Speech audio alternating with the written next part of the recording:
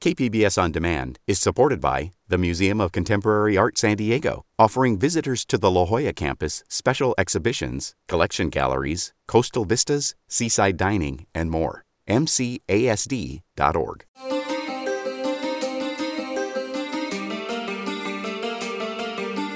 Welcome back to another edition of listener-supported KPBS Cinema Junkie podcast. I'm Beth Accomando.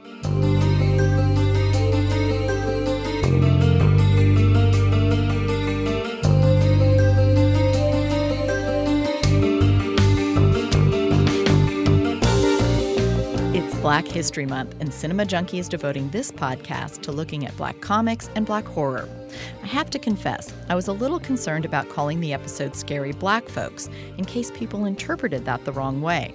But the title actually comes from professor and comic book artist John Jennings, who created a collective called Scary Black Folks. There is something that is inherently scary about how blackness has been constructed, and so we just kind of just put it out there. And to put it out there in a provocative way.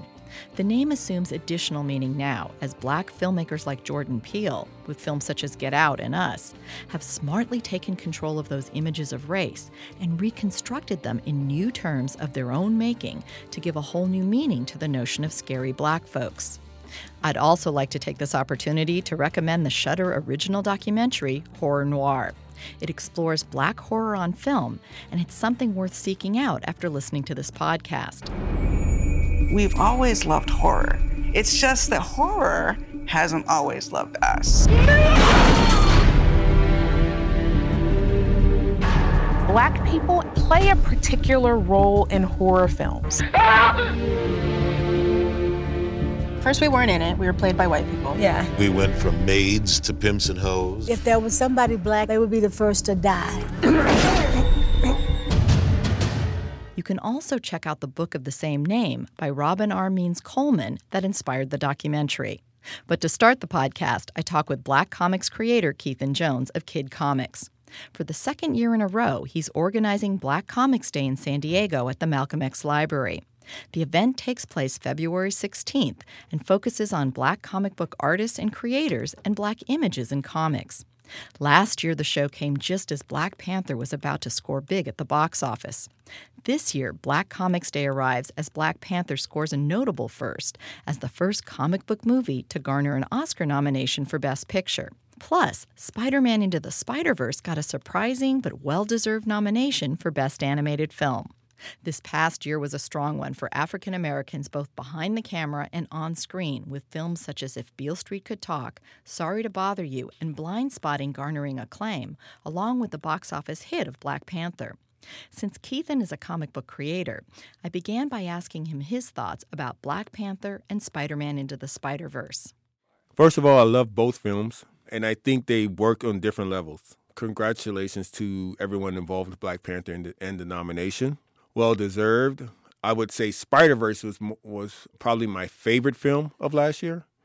I had not left a theater feeling like that since maybe Star Wars or Indiana Jones or something like that. You know, I left on a high note, just feeling inspired, not just as an artist, but just as a person. Like, I really, really, really, really hope that film wins its Oscar also, and I hope that if they can duplicate what they did with the first one, I hope there's more films like that. I think it works on an emotional level where, I'll put it this way, it's a Spider-Man film, and I'm in comics, and Spider-Man is my favorite character. He was my favorite character growing up, and he still is. But that's the first Spider-Man film where I felt that, yes, that's who he is. That's how he made me feel as a kid, and everything he represents, that film hit it. My name is Peter Parker. I'm pretty sure you know the rest. I saved the city, fell in love, then I saved the city again and again and again. Look, I'm a comic book, a cereal, I did a Christmas album, and a so-so popsicle. But this isn't about me. Not anymore. And people who have not seen the film for whatever reason, you really, really are missing out. You get the original Spider-Man, Peter Parker. You get the new Spider-Man, Miles Morales, and all the ancillary characters. Like, And it's never felt crowded. It never felt dull. It felt like you're full of each character, and it made sense. And it was so real. Like, I know it's a cartoon, but it felt, especially Miles' family, his family, it felt really real. I love you, Miles. Yeah, I know, Dad. You gotta say I love you back. Dad, are you serious? I want to hear it. You want to hear I me love say you, Dad. You're dropping me off at school? I love you, Dad. Look at this place. Dad, I love you. Dad, I love you. That's a copy. The voice acting was excellent. Yeah, it was just a great experience. It was just a great experience, and I highly recommend people go see that film. And then as an artist, I was just like, I don't know how many times I sat in the theater and just openly said, "Dope."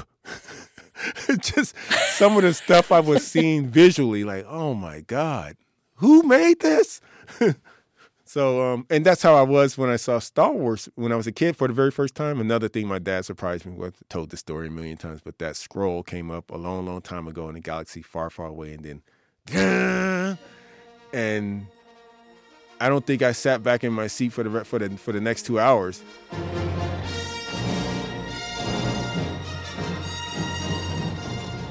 I remember looking around at people next to me like, "Are you seeing this?"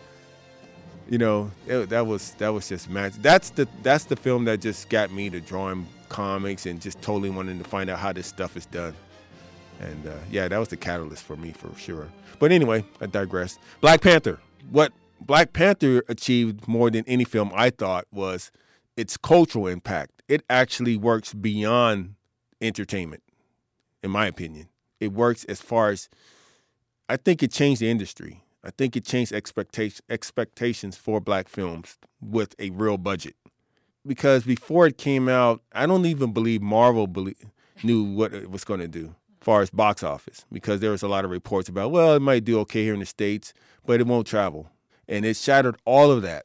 So that, that informed the studios that, there is money and business to be done in the underserved communities of minorities out there in the world who are hungry for well-made films. People could say, well, yeah, there's black films out there and stuff. Yeah. But it's always, we can tell it's like, man, this is a shoestring budget, or you could just tell that the studios aren't all the way behind it. There was no real machine behind it as like Black Panther had. Black Panther did. I mean, it benefited off the power of Marvel, for sure. But still, it could have flopped if they didn't put any real effort into it. And I'm just glad that it was finally done and it was done the way it was done. And I hope that moving forward, we can get past all of the first stuff. Like Wonder Woman was another film. Like people were like, I was like, what is taking so long with Wonder Woman? Did he really think people aren't going to go watch a well-made Wonder Woman? And so here we are, and both of those films, which had question marks on them, are now like major successes, and we're all waiting for the sequels now. So I hope moving forward, now that all of this stuff has been proven, we can get past the whole the first of its kind and the first of this, first of that and the first of this, and just get into the zone of let's just now start judging these films, not as black films or quote unquote women's movement films and things of that nature. Let's get to the art of it, And I see that happening now because you starting to see it's becoming normal to see directors of color, women directing films, and I'm not talking about little art films, a little side project. I'm talking about studios giving the green light to these people for major properties, and so that's a great thing. I have to say I was really upset that the Academy did not nominate Spider-Man Into the Spider-Verse for screenplay because I thought that was a brilliant script. Yes. And Michael B. Jordan for supporting actor for Black Panther. I mean, how they could have passed both nominated? Those up. No, I was so angry. I'm okay with it. I mean, I'm surprised. I'm honestly surprised Black Panther got the nod for Oscar. I didn't see it. I didn't see that coming. I thought it was a great film, but it wasn't on my radar as far as, oh, yeah, that's going to be an Oscar film because it's the first superhero film to reach that level. Like, wow, what a superhero film! And I believe that the Academy Award wants to show that they've turned a new leaf. Also, like they want to show that we're diverse. We don't have a problem with of nominating these type of films and whatnot. So that's great and all. But like I said, moving forward, the Black community, I want to put this out there. The Black community is not looking for handouts. What we're looking for is fair treatment, a fair shake. If it's a 5-mile race, let everyone start at mile 1, and we'll see who wins. If we're still going to have to be dealing with, you can enter the race, but you can only wear one shoe. That's what the whole struggle's about. Something has to change. I mean, someone has to, with power, has to force this change, because otherwise it's not going to happen. It's like the civil rights movement. It's like people who, you got people out in the world who actually think that once the slaves were freed, the battle was over. Are you kidding? Have you heard of Jim Crow? That was another battle, Not only that, the whole reason that the Black community, and I can only speak for the Black community because I'm Black, but the whole reason that the large parts of the Black community is in destitute situations is because when the slaves were freed, they were literally just freed and literally left there with nothing to support themselves. So in essence, they were forced to go back to work for their quote unquote masters, or take their chances out in the world with no education, no funding whatsoever. So it's like there's a byproduct to all of that, and that's basically where we are now. We're still like climbing out of that mess, and it's like 2 steps forward, 1 step back, 2 steps forward, 1 step back. So it's a process. We'll get there, because you can't stop change. You can try to get in the way, but you're going to end up getting run over, because that's what history has shown. Like, no one's stopping change. No one. Now, we've talked about comic book movies in the past, and I just wanted you to talk a little bit about the difference between Black Panther and Spider-Man in terms of Black Panther serves up an African character as your superhero, and Spider-Man, Miles, is African-American. An African-American kid. And for you, the fact that Black Panther was an African character versus African-American made a difference for you as a kid. So talk a little bit about the difference between those two. Yeah, but Killmonger represented the African-American. Yeah. And you heard there was a lot of buzz after people started filming that they identified with Killmonger, at least as far as what he was complaining about. Now, what do you want? I want the throne. Hey, you, Betuna. Y'all sitting up here comfortable. Must feel good. It's about 2 billion people all over the world that looks like us, but their lives are a lot harder. Wakanda has the tools to liberate them all. And what tools are those? Vibranium. Your weapons. Our weapons will not be used to wage war on the world. It is not our way to be judge, jury, and executioner for people who are not our own. Not your own. But didn't life start right here on this continent? So ain't all people your people? I am not king of all people. I am king of Wakanda. And it is my responsibility to make sure our people are safe and that vibranium does not fall into the hands of a person like you. Son, we have entertained the charlatan for too long. Reject his request. Oh, I ain't requesting nothing. Ask who I am. You're Eric Stevens, an American black operative, a mercenary nicknamed Killmonger. That's who you are. That's not my name, princess. Ask me, king. No. Ask me. Was a far more interesting character, too. Because it is different. I believe it's enough. I thought that was the point that people may have missed in that film, how great that was about that movie was. T'Challa, he represents what we aspire to be. He had both parents. He knew who he was. He knew his own language. He knew where he was born. He knew his culture. Therefore, his viewpoint on the world was through a more confident, positive outlook. I am not ready to be without you. A man who has not prepared his children for his own death has failed as a father. Have I ever failed you? Never.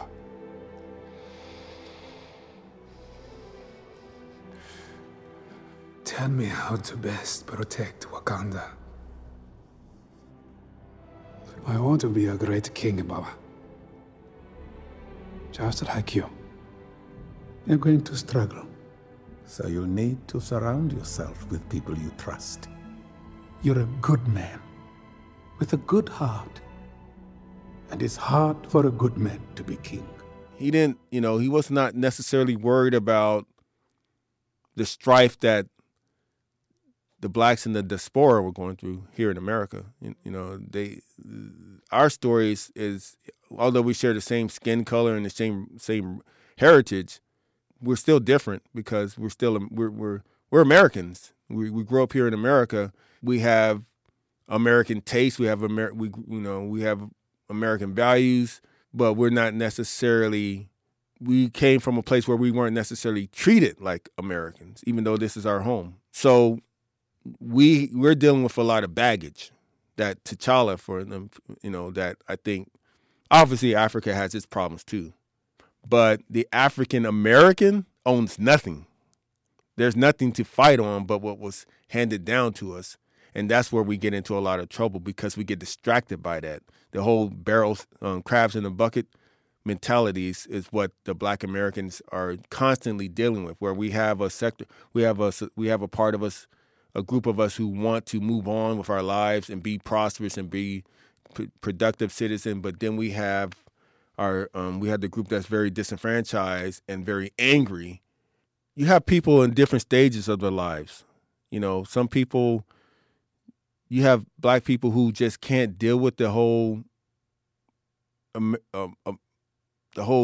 grind of living in America, and they either completely run away from what they are and who they are, and try to assimilate to the point where they don't even want to identify with being Black, which is problematic. And then you have the pro-Black Americans, Black Americans, who are so pro that they don't even accept their own kind if they're quote unquote not Black enough. That causes problems. And then you have I would say people like myself who understand the struggle, but at the same time feel that you got to compartmentalize this stuff. Like, there's days that I'm angry about what's going on, and there's days where I'm not even thinking about it. I'm just living my life. But it all happens simultaneously, and I just think some of us handle it better than others. But ultimately, I think that if we don't get a financial hold in this country, we're doomed to this cycle of just getting the short end of the stick. So to answer your point from earlier, I think a film like Black Panther represents a movement, a giant leap forward. Even though we don't own that character, the character was created by Jack Kirby, a white guy, right, a Jewish dude, but still, the film itself was directed, acted, and I believe written by a Black person. So whatever Ryan Coogler does next, he has more power at his disposal because of that film. Same with the comics industry. Like, there are more and more folks like David Walker, John Jennings, who are out there knocking those barriers down and starting to build platforms where people like myself can come in and do our thing, without compromise. You mentioned Killmonger's character. He is African American, but he's also the villain in Black Panther, although he's a very kind of identifiable villain in the sense that, we can have a lot of empathy with him for where he's coming from. I think it was Ryan Coogler says he rather call him the antagonist than the villain. Well, and I just wanted to compare that to Miles' character in Spider-Man, because he is the hero in that. Yeah, and Miles is just a regular kid. He just happens to be Black. He's just a regular kid who just happens to be Black. That Spider-Verse story is where to me, that's the goal. That's where we want to that's where we want to ultimately get to as far as storytelling, where it's not people who think that Spider-Verse is a quote unquote, oh, it's the Black Spider-Man movie. They just, and that's where it ends. It's like, no, not at all.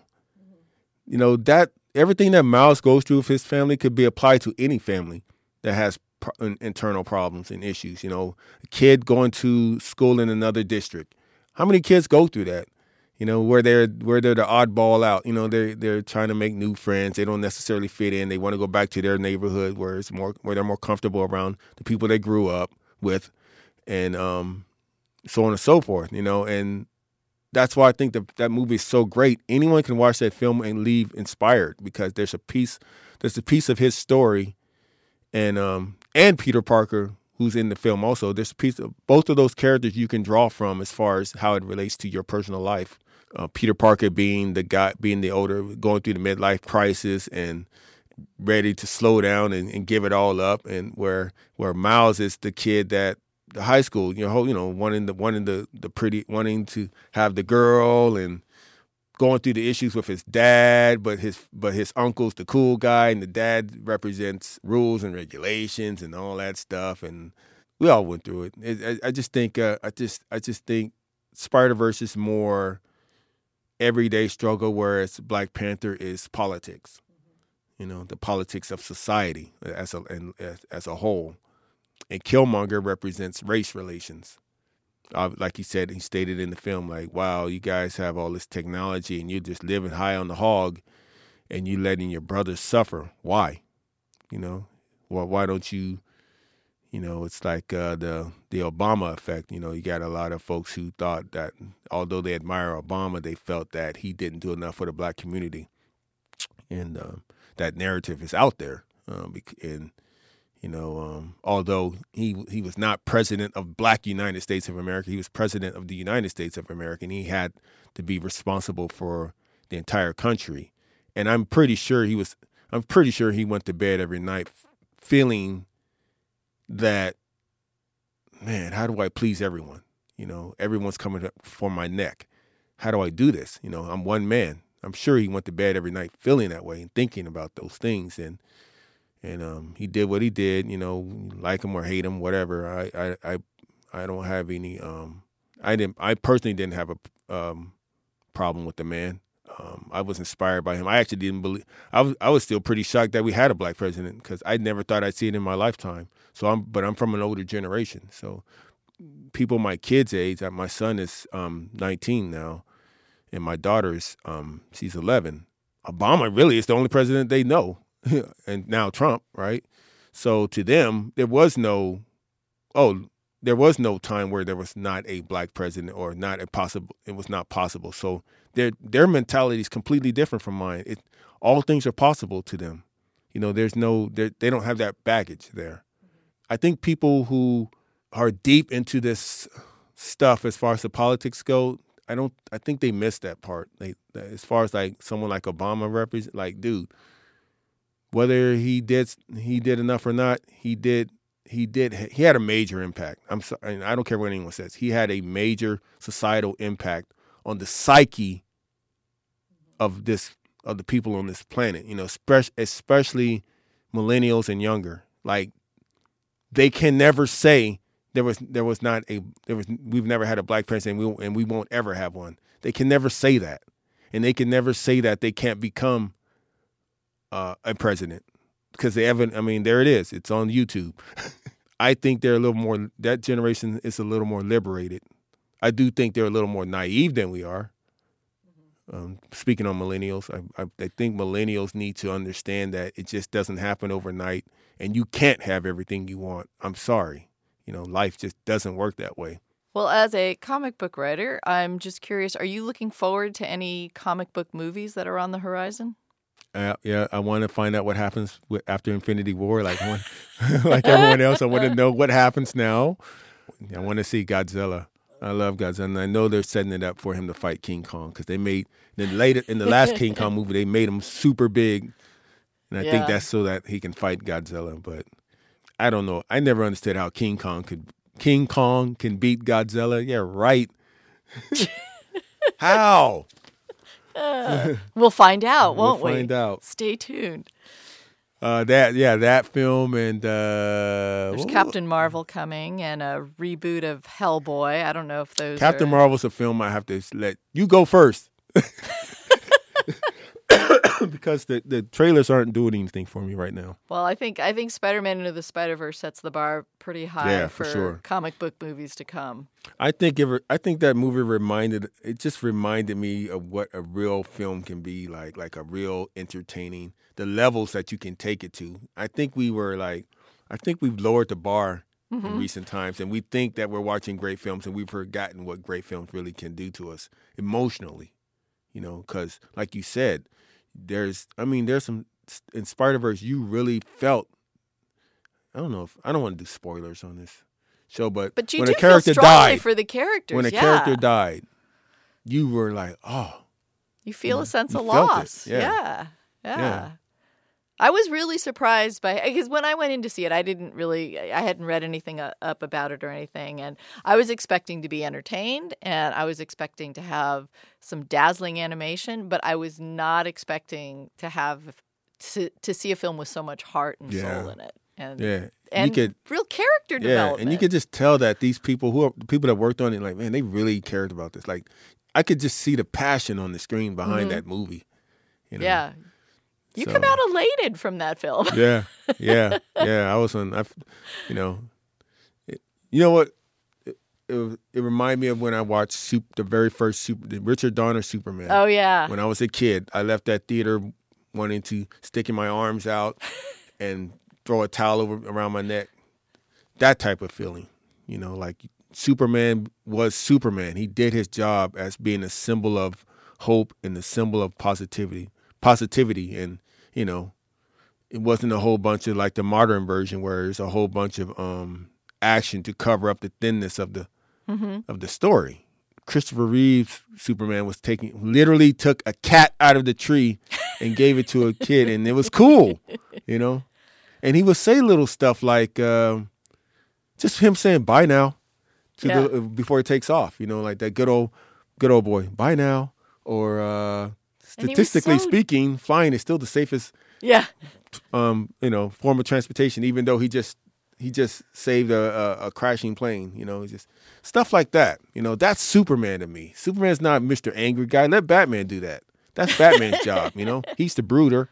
Well, and Christopher Reeve just was perfect. He was so charming and genuine and sincere, and you just believed him in a way that...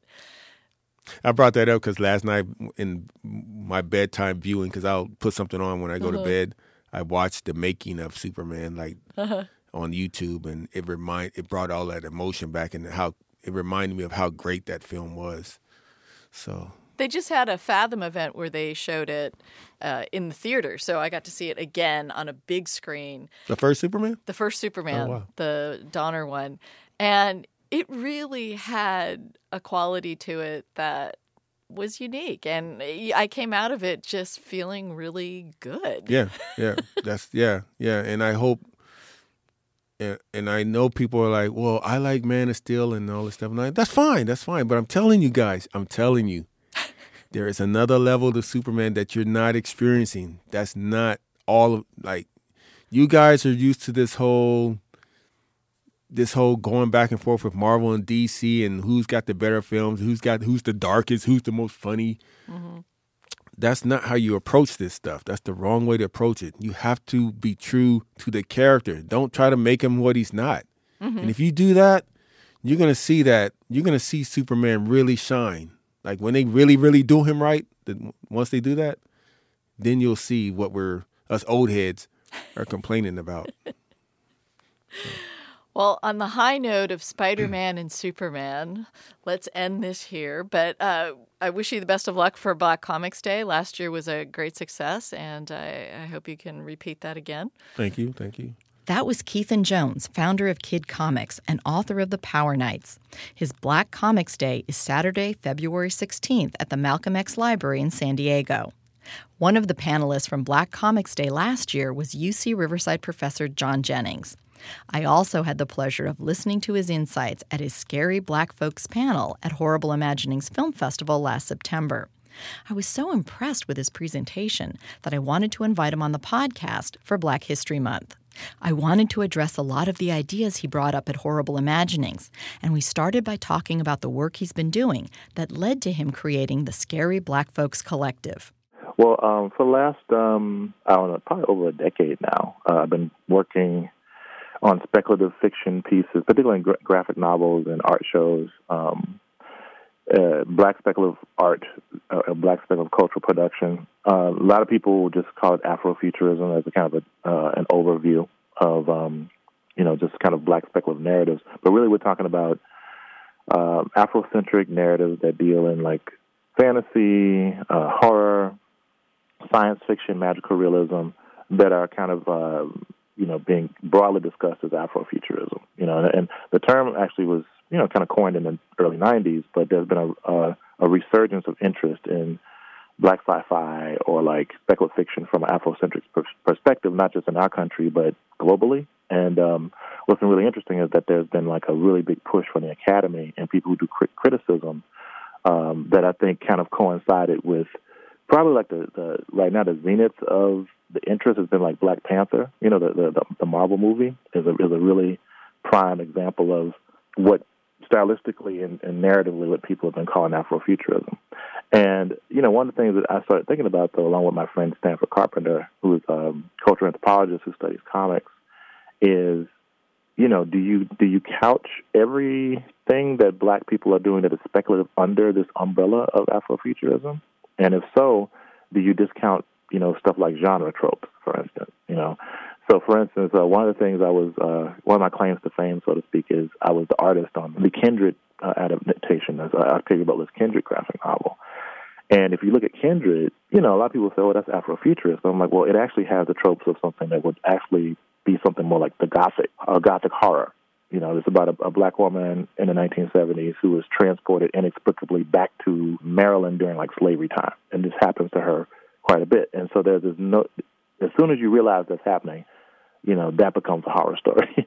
And so you're like, well, there's a disruption or a tension between the chronopolitics of, say, a future, and an Afro future, and then this kind of dealing with the past. And so me and Stanford and I came up with this term called ethnogothic, where we're looking at like, well, you have to unpack these terrors, these mostly racialized terrors that plague us, and unpack them, and then you can move to the future.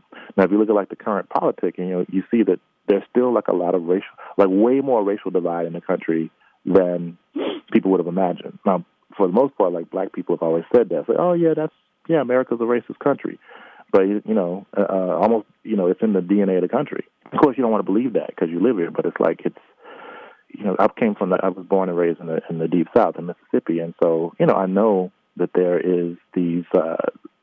are these like really, really serious racial divides, and that a lot of times we don't want to talk about them, and it manifests itself in these different ways, a lot of times in popular culture. And so that's kind of where I started going into this thing with Scary Black Folks, where it's like there's a contingent of black creators, primarily black creators and scholars, who started looking at constructions of race through the lens of horror. So like me, myself, Dr. Kenitra Brooks, David Brame, an artist, Camila Martin, and other folk like Susanna Morris, who's a scholar down at Georgia Tech, just started thinking about, we've been kind of writing about this stuff and thinking about it, and so that's kind of how the inklings for Scary Black Folks as a collective, and it's very loose and it's still at its beginning, but I think that there's a lot of really interesting things you can look at through horror and race. So that's kind of like the background how we got to the point we are now. I think currently all of us are super busy, but we still want to do more things with the Scary Black Folks piece. So that's kind of where we are. What made you decide to call it Scary Black Folks? Because that does kind of grab people's attention. That is the mode that I think most people project upon the black body, And when I say projection, I mean, first of all, like, you have to think about the constructions. Race is a construction. It's a social construction, primarily. And blackness was constructed to kind of be the foil of whiteness to a certain degree, like the shadow of it. And so everything that isn't white is bad, evil, hypersexual, savage. All the different, everything that's coming from the African diaspora is dark and scary, and these types of connotations around like how the black body is read as a text, so to speak, really, really changes how people react to blackness in public. So, public policy and how police react to the black body, and there's so many different connotations. How black hair is demonized, like, oh, you can't wear your hair natural because that's not professional. So, there is something that is inherently scary about how blackness has been constructed, and so we just kind of like just put it out there.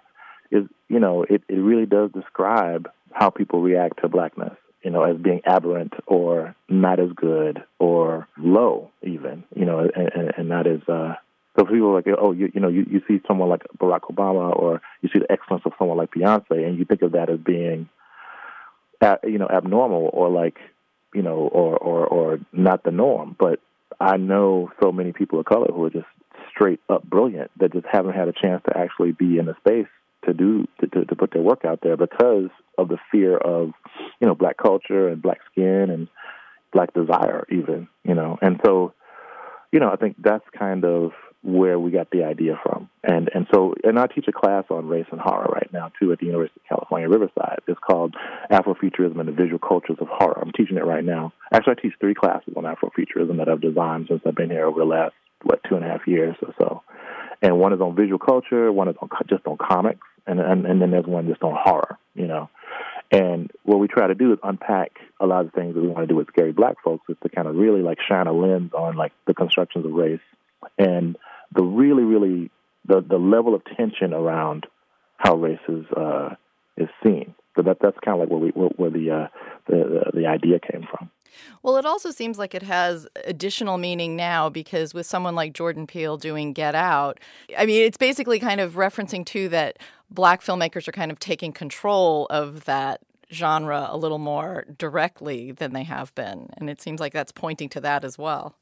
Yeah, I totally agree with that. I mean, so you've seen like this transition from black folk being talked about in a symbolic fashion, like a movie like King Kong or something like that, or even, and then there's kind of like demonization of black culture and something like White Zombie or Walk with a Zombie. And then you see this transition into these really more progressive notions of blackness in horror film, like stuff like Ganja and Hess or like Candyman. And it starts to go into these other spaces. And yeah, Peele's movie Get Out, it really just outed a lot of black fears. And so I think that what I've been trying to do with my own work too is in the comics arena is to not simply like take a more known trope, like say a vampire. Don't get me wrong, I love Blackula and I love, stuff like Vamp, with Grace Jones. But there are there are African diasporic creatures and also like really, really particular fears that are generated from what it means to be black in America that actually generate these types of fears. We don't have to go that far to actually be terrified, And so that's what I think the power of something like Get Out is. And his upcoming film, Us, just looks phenomenal too, because again, he's saying that the enemy is also internal. These ideas around, identity politics and the way that we see blackness is actually internalized too.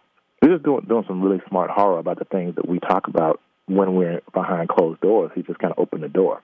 But we've been watching some really cool movies. I mean, in that class that we just screened Tales from the Hood. We had a really great conversation about demonization of African diasporic religions via something like, Angel Heart, which is a great film, but super problematic as far as like how blackness is handled and black religions are handled, And so anyway, those are the kind of discussions that we have in that course, just to kind of open our eyes about representation and context of things too. This past year, there seemed to be a really strong crop of films created by African-American filmmakers. And a couple of films like Sorry to Bother You and Blind Spotting, which are not overtly horror, but have like horrific elements in them. They have horrific elements, yeah. I mean, they seemed great, not only in terms of like really being fresh filmmaking, but also bringing a fresh perspective to the screen. Yeah. No, I really love Sorry to Bother You. It definitely has elements of horror in it because it has body horror in it. But I would almost like, to me, it falls more in something like the Afro-surreal, which is also a mode of making that's, I think, closely connected to Afrofuturism. If you look at like D. Scott Miller's Afro-surrealist manifesto, he does a great job of kind of like dealing with those issues. I mean, we had some really great conversations about the differences in genre and that kind of thing too. So there's this notion of like horror that deals with like a particular level of threat that I think that Sorry to Bother You doesn't necessarily push, and it's more like using Afro-surrealist ideas to kind of like talk about these very political notions, and it's in some ways extremely absurd, you know, as far as it's comedic and absurd. It reminds me of like some of the Black Arts Movement writers' work. The other thing about Blind Spotting I haven't seen actually. There's so many stories about police brutality. And it's really hard for me to watch those things, you know, because you're right, those are horrific elements and very real horrors too. And in some ways, I think I'm more interested in like horror that is cathartic, horror that's escapist, horror that even doesn't necessarily rely upon race as the underlying thing. Even though it's very difficult to not talk about otherness when you're dealing with monsters, because the monster is the other. You know, let's just be real about it. It's a construction of various types of other ideas. So I think race and other ideas around identity can easily be mapped onto the grotesque or to the monstrous. Now, when you talked about this ethnogothic idea, what kind of things fall into that category? Because you talked about things like body horror and haunted spaces and hungry ghosts. So what kind of things represent that ethnogothic horror for you? Well, let me see. That's a good question. So for instance, like the aforementioned Kindred is a good example, I think, of the ethnogothic, because it really is taking Gothic tropes but then bending them around ideas around race. In fact, I really wanted to call it the Afro-Gothic at first, but you know, my friend Stanford was like, well, you know, we didn't create race. We just kind of inherited it as an aspect of our lives. So it's not really fair to say it's just going to be like about blackness. It's about race as an object. You know, it has like these qualities to it that are like an artifact, and there's stories around it as kind of a boundary object that kind of shifts from one space to the other. So I think those are really interesting ideas around it. But yeah, Kindred is a good example of it. Something like Sankofa, I think, falls in that too. Are you familiar with that film at all? I have not seen that. Yeah. Yeah. So it came out in the late 90s. It's about a young black woman who is a like supermodel, and she goes to like one of those slave castles. You know, she's doing like this photo shoot, and so what happens is she actually has like a out of body experience where these ancestral spirits like possess her body, and she time travels just like Kindred, and she experiences these things through like a possession. You know, like something that would happen like a voodoo ceremony or something like that.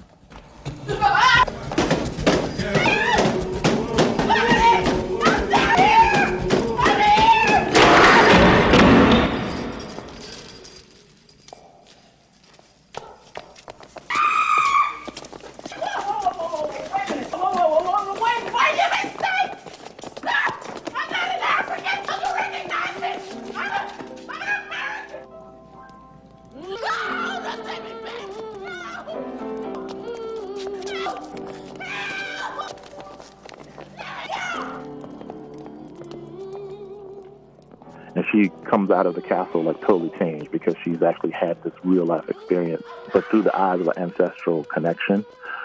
Stigmata is very similar to that too, by Phyllis Alicia Perry, you know, which is a really great book. And she kind of like samples the idea of, you know, the Catholic notions of stigmata, but she maps it onto like ideas around matrilineal trauma in her you know, in the story, where she's kind of like, she gets the marks of the slaves that are the slave women that are part of her lineage, you know, that kind of thing. So those are some prime examples I was thinking about. Oh, Daughters of the Dust, even by Julie Dash, I think has these ideas of the Gothic, because the Gothic necessarily like around ideas around like terror. It's like this tension of like change. You know, the Gothic is kind of a pushback against the hyper-industrialization of our lives. You know, the modernization of our lives. Which is why you see things like Frankenstein and Dracula fall into those spaces, because those are really about like the tensions between the mechanization of humanity and also the ideas around these old ways of thinking that are in tension with these newer ways of thinking, you know. And but when you map an intersectional reading, say, around gender and race onto those ideas, you get some really, really interesting, really interesting things happening. So I would even like to posit that a lot of Henry Dumas's work falls into that range too. And I think it's the affect that we're looking at. So, for instance, how is the emotional affect being applied to those stories that I think makes something kind of Gothic? But really, I'm looking at the tropes, like the idea of the doppelganger, like I said, body horror, haunted spaces, the same things that we get, through the Gothic. Found artifacts, for instance. A lot of times Gothic stories will have like these fictitious artifacts that actually change someone's life. And I think in this particular case, race is that artifact. It's the thing that we find that we don't understand that actually shifts how we view the world. So it's this magical, weird thing that doesn't really exist that actually has so much weight in your life. So these are the things I'm talking about. Part of what these tropes in the ethnogothic genre do is you talk about how it's like memory and history and the present and the self all kind of affect each other. Yeah. There's just this confluence. I mean, there's a lot of tension around, it's probably, a lot of it's borrowing from, much more brilliant scholars than myself, like someone like Du Bois, for instance, who's talking about what it means to simultaneously be American but also be black. The idea of the double consciousness. I mean, you almost become your own doppelganger. You're walking around split. Like, we have to carry black history and American history simultaneously in order to survive in this country. So you're never really whole. And so this idea of blackness being like a wound or like it being like this kind of like precarious treasure, that we carry around with us. But then you have someone like Langston Hughes that talks about blackness as this ethereal thing too. He say that, black is, and it also ain't. Black is, black ain't. It's both simultaneously. I think it's the intersection of all those ideas that makes what it means to be, alive and to be black in the space so speculative. It really is very speculative, and I think that it's hard to explain that feeling. And I think Du Bois did it so well with the souls of black folk. And so did Fanon, Frantz Fanon, when he talked about, how blackness is constructed in Black Skin, White Mask, the fact of blackness. That's the idea of it. It's this weird, very, very strange construction that you inherit when you're socialized into being, and it's in direct conversation with whiteness. And James Baldwin said, as long as you think you're white, I'm going to have to be black. So he really could see through the subterfuge, because he talks about constructions of blackness too. I don't know why you need a Negro in the first place. I'm not that person. It has nothing to do with me. And so those are some of the things that we're kind of getting at with these narratives. Very little to do with how black people see themselves, more so to do with how other people see us, and then tearing away the lies around race and around quote unquote difference. So I think that's where a lot of the horrors lie. Because once you start unmaking those things, what does that say about you? What does it say about the subject? What are some films that you might suggest to people to seek out that they might not? Because some of the films you mentioned at this panel you were at were not films that you might immediately think of as fitting into this ethnogothic category, or even as... And some stuff is not even you probably wouldn't think of it as horror. Yeah, right? Exactly. So what would you... Like Eve's Bayou, or Eve's Bayou is a great one, because again, we're talking about not only these external terrors, but these familiar terror, the terrors of the family. For instance, if you look at something like To Sleep with Anger by what's his name? Charles Burnett. Burnett, exactly. Where you're talking about these really, really intergenerational tensions, but also spatial tensions about black upward mobility and dealing with these older practices. To me, To Sleep with Anger has similar themes to Dracula, because it has these notions of historical magics and historical folklore, and how it's pushing up against what we're looking at as black respectability politics and a modern black identity. But then also too, it's after, as I recall, it's after the riots, right? So, you're dealing with those kind of tragic consequences that really kind of show you that things really haven't changed that much. And that's an existential dread that happens, right? Man, I've worked all this time and still seen the same way. And you see that with someone like James Blake, the black tennis player, being like sprawled across his car, you know, in this really beautiful suit that he has on. And he's like, no, you look like the suspect. But I'm a internationally known like tennis player guy, you know. So those are the things I'm talking about. Those are terrible things that happen. As far as like other movies, and of course, like you said, Get Out, Death by Temptation, for instance, which is more obviously horror. We're a branch of the federal government that specializes in murder under strange circumstances. I don't believe this. I do not believe this. The supernatural could be responsible for a significant percentage of unsolved murders. Oh, you telling me now that along with criminals, we got ETs and zombies killing people, man? About a year ago, I was assigned to investigate the case of a man who had admitted himself to a psychiatric hospital claiming he had slept with the devil. He said he could feel snakes crawling around in his stomach. Get out of here. As he was about to tell me who she was, the snakes began to crawl out of his mouth. Oh, you bullshit. Of course, the hospital swept the incident under the rug, and I was assigned to do the follow-up. I followed the patient's lead and ended up at the bar. I've been watching her ever since. She leaves with men, and you never see them again. Candyman, of course, Angel Heart, definitely. I mean, some of this stuff obviously falls into has the tropes of horror, but deal with race in a particular way, too. Yeah, Dead Birds is pretty cool because it was interesting because Dead Birds is a horror movie. It's kind of haunted house story that's set during like the Civil War. In this place. Look at this. Any of this mean anything to you? You are not alone. Who's there? You are not welcome.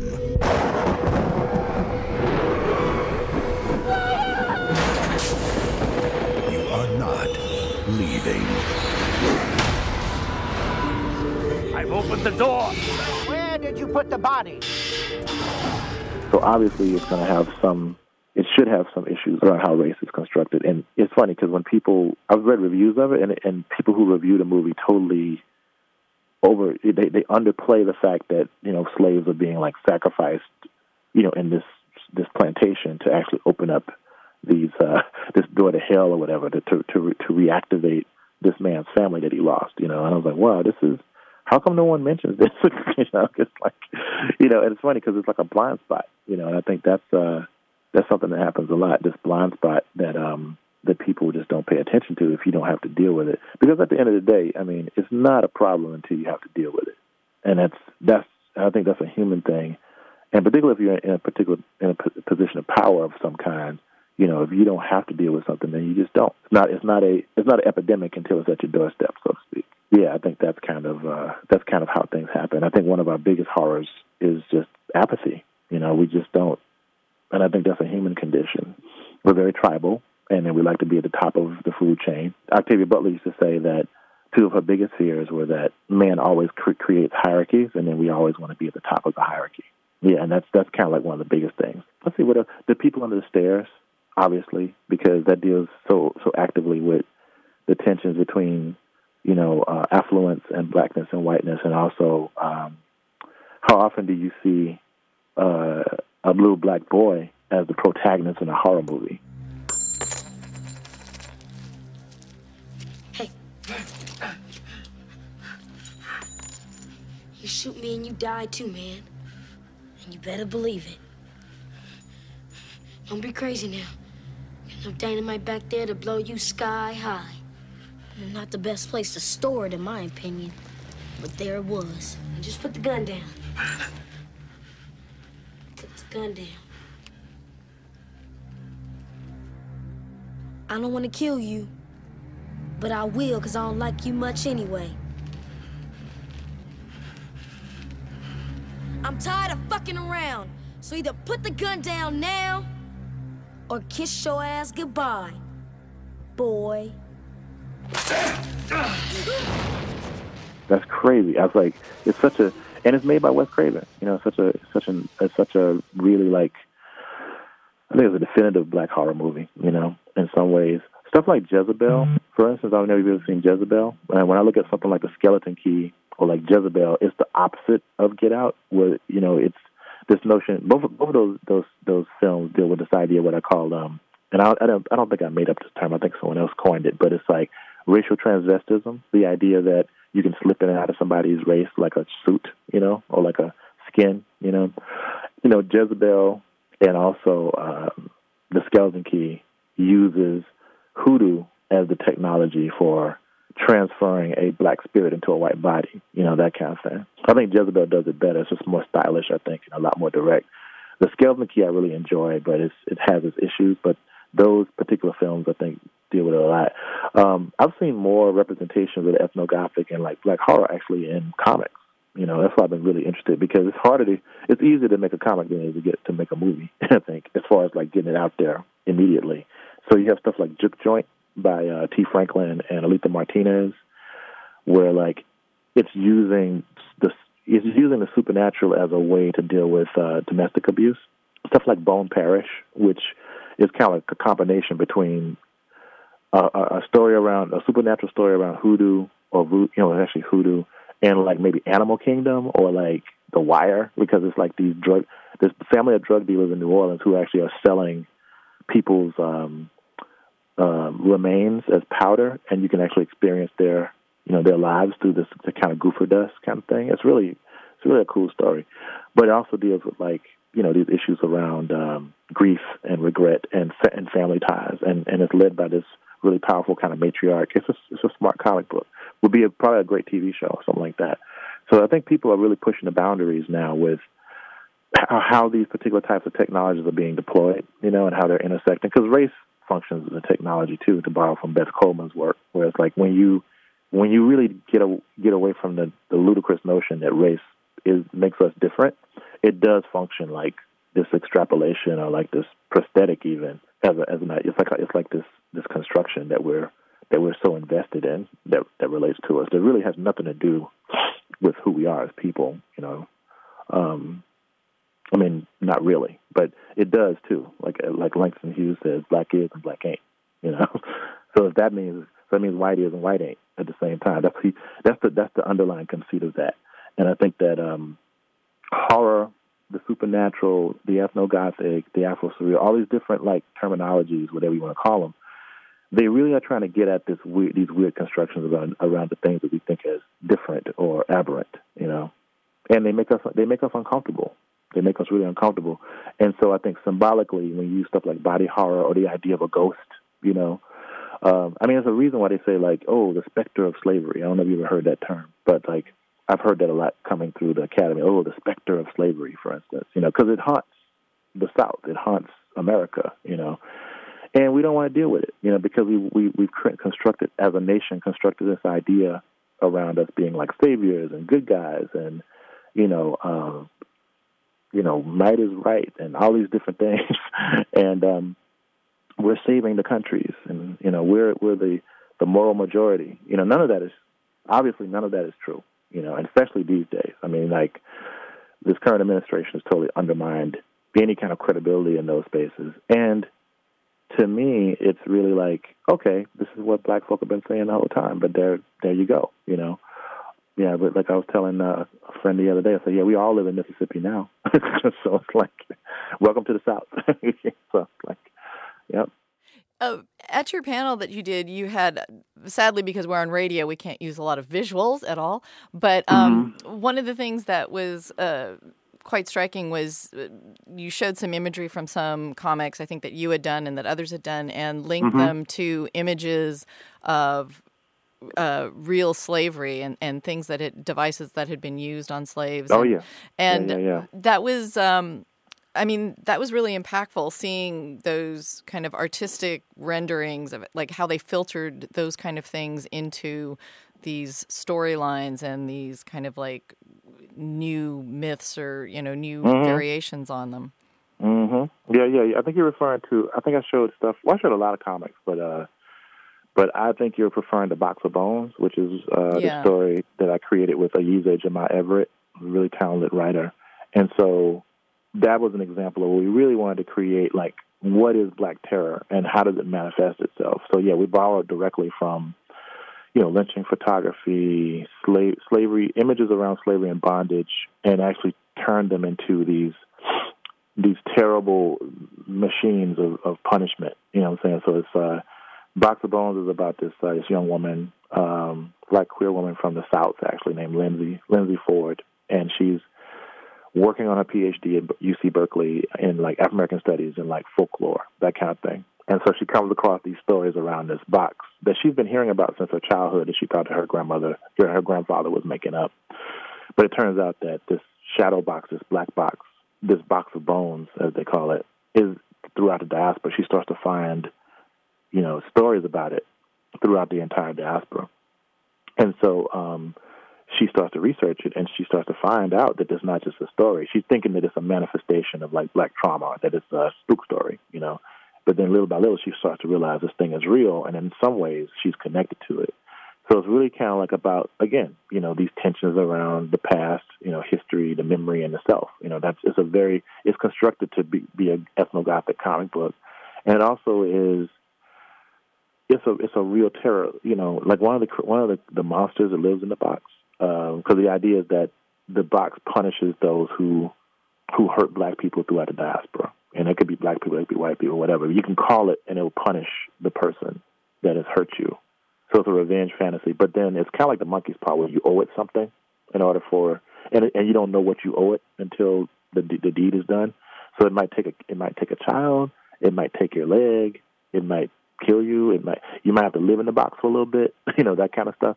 So it just kind of picks and chooses according to what it feels like it's due for doing the deed, so to speak. But all the creatures that live in the box are they're based off of actual terrors that are connected to like blackface minstrelsy, the lynching and destruction of black men. There's one character that's so powerful that she can't even live in the box. She's called the Wailing, and she represents like the tears of like black mothers who've lost sons to different modes of violence, that kind of thing.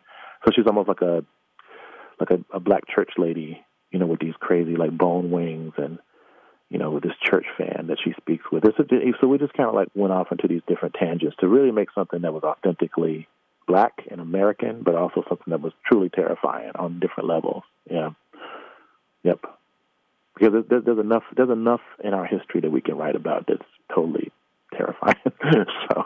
Well, yeah, and that brings up kind of another aspect of the black horror ideas, in that films like Rosewood or 12 Years a Slave are not what you would call traditional horror, but they are dealing with stuff that's, real world horrors, like things that are happening. And it was commonplace. Exactly. It's commonplace. I think, for Rosewood, Rosewood is just one of many black towns that were destroyed. So people don't realize, during, the Red Summer and other, rashes of black towns being destroyed, that was commonplace. So it would be, white mobs of, racist, angry white people who had some type of vendetta against the town, destroying an entire town, just burning it down, killing people, burying them in a common grave, and just moving on. And then probably reclaiming the land, too. That's the other thing. It's like, really trying to get more property, too.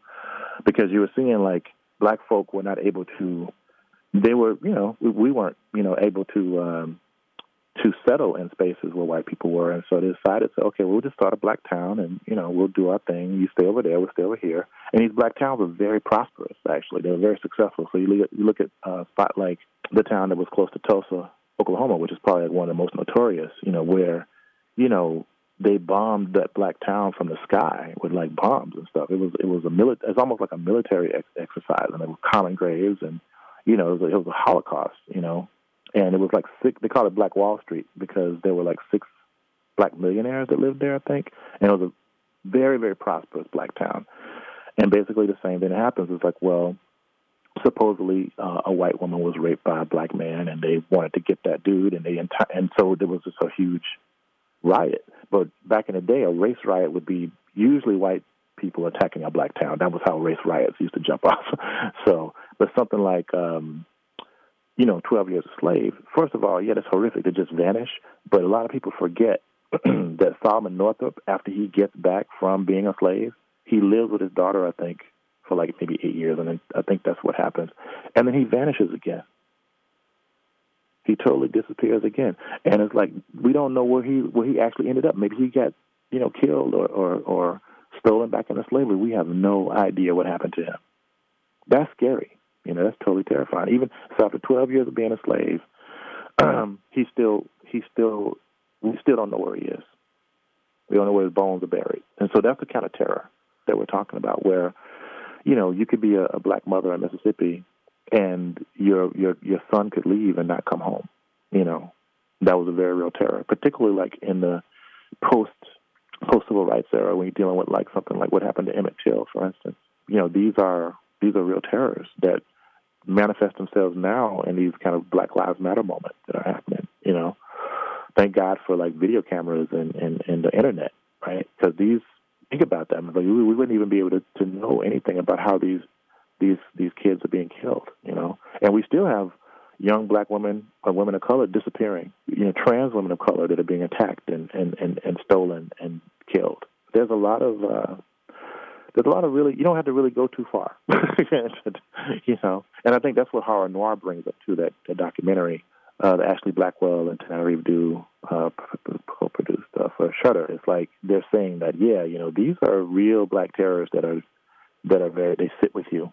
So how do you get those across to people? And that's why I think these notions of the ethnographic, or black horror, or the Afro-surreal, or the Afro-futurist, whatever you want to call it, speculations around race and horror, I think, there's a lot of potent conversations there that I think we're finally having. So, because when you speculate about something like that, it distances you in a particular way, so you can actually talk about it more readily than instead of like doing a documentary about it. You can actually make a film, like a fictional piece about it that people are more at ease about. That's the beauty of something like Get Out. It's like, oh, whoa, this is actually dealing with these particular things that I don't necessarily feel comfortable with, but I feel like they're not directly talking about it. It's kind of like when what's his name? Was it Perseus that killed Medusa?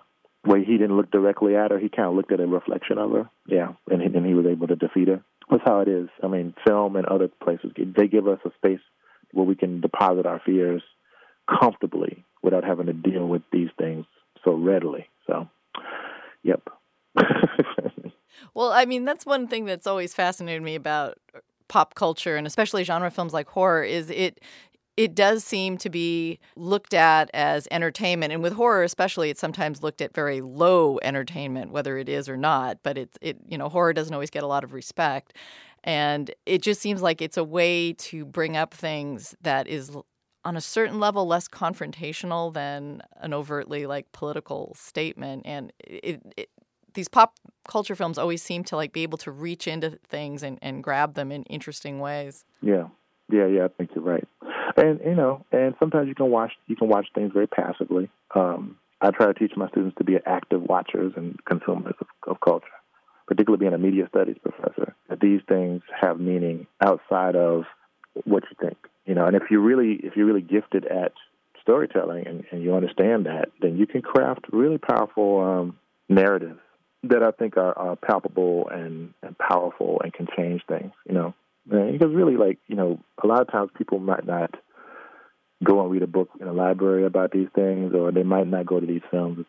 But a lot of times they'll find a way to consume the story.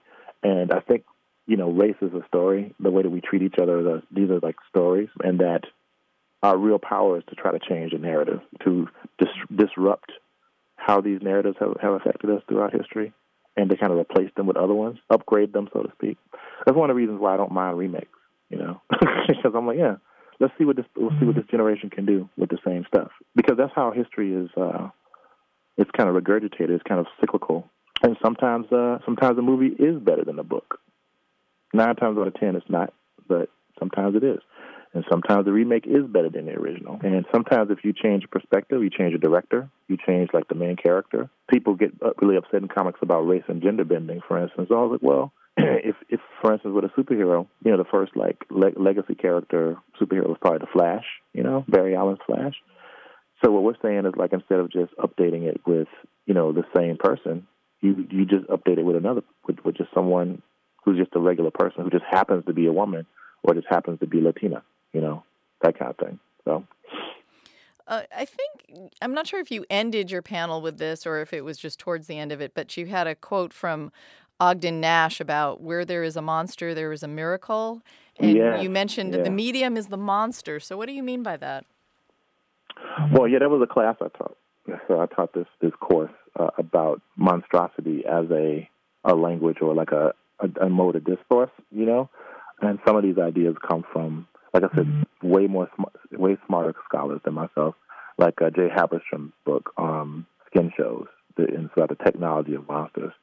So I'm just thinking more broadly about the fact that the monstrous has existed, since mankind existed. We use the monster as a mediation of our own fears and the things that make us uncomfortable, and we give it form. And sometimes we just live with the monster, like a film like The Babadook, which I thought was brilliant. I had a big fight with my students about that film because they don't understand sometimes about like what fear really is, like or how the monstrous becomes a tool for you to deal with something like guilt or like loss. Because one of the students was like, well, why is the monster living with them? I was like, yeah, because you never get rid of grief. You never get rid of loss. It's a really great metaphor. And they're like, oh, okay. But it wasn't scary. I was like, yeah, because you haven't gone, obviously, you haven't gone through that kind of thing. They want to get the jump scares, And I think the monstrous is a really great mediation for these really darker aspects of life that we're very terrified about. Because horror, at the end of the day, really is about our end, us dealing with the fact that one day we will die, which is one of the most terrifying things that people just kind of don't think about, but we always live with. And so it's that ennui or the dread of that we can kind of manipulate as a medium. So that's what I meant by that. But yeah, we actually had a whole class when I was at University of Buffalo that was a studio class about the monstrous. So I taught a class called Applied Semiotics. Basically it was just a class around symbolism and how graphic designers use symbols, but I would always change the theme. And so that year I taught about monstrosity.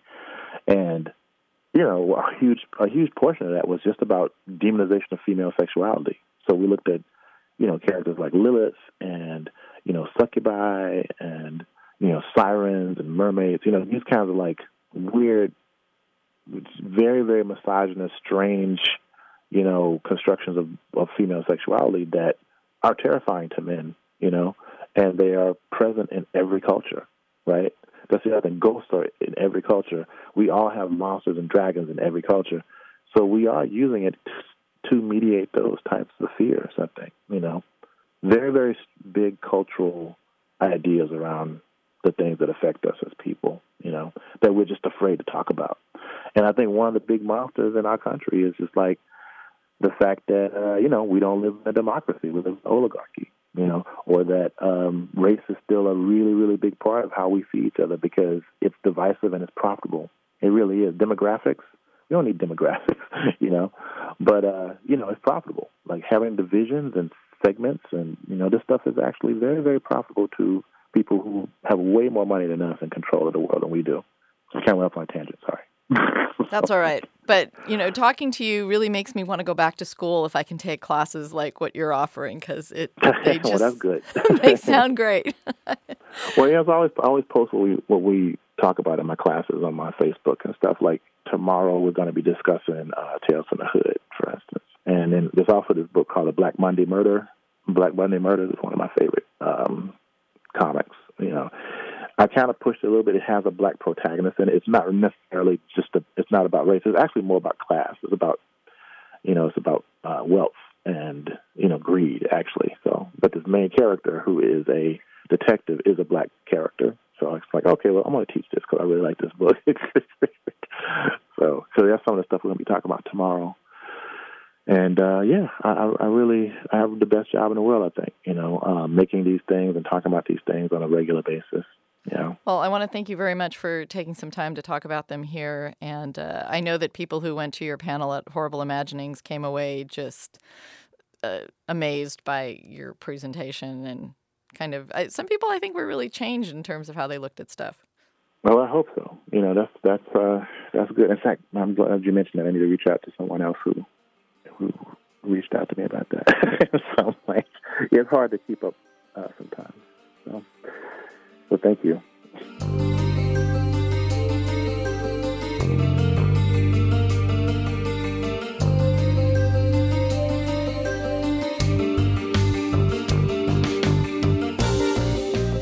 That was John Jennings, professor of media and cultural studies at UC Riverside and founder of the still evolving Scary Black Folks Collective. Thanks for listening to Cinema Junkie's Black History Month podcast. I also suggest checking out some archive episodes, specifically episode 58 on underappreciated Black filmmakers and episode 60 with David Walker talking about Blaxploitation cinema. Thanks to everyone who's posted reviews and subscribed to the podcast. Your recommendations are the best way to grow the audience for the show, so please consider leaving a review on iTunes. Till our next Film Fix, I'm Beth Accomando, your resident cinema junkie.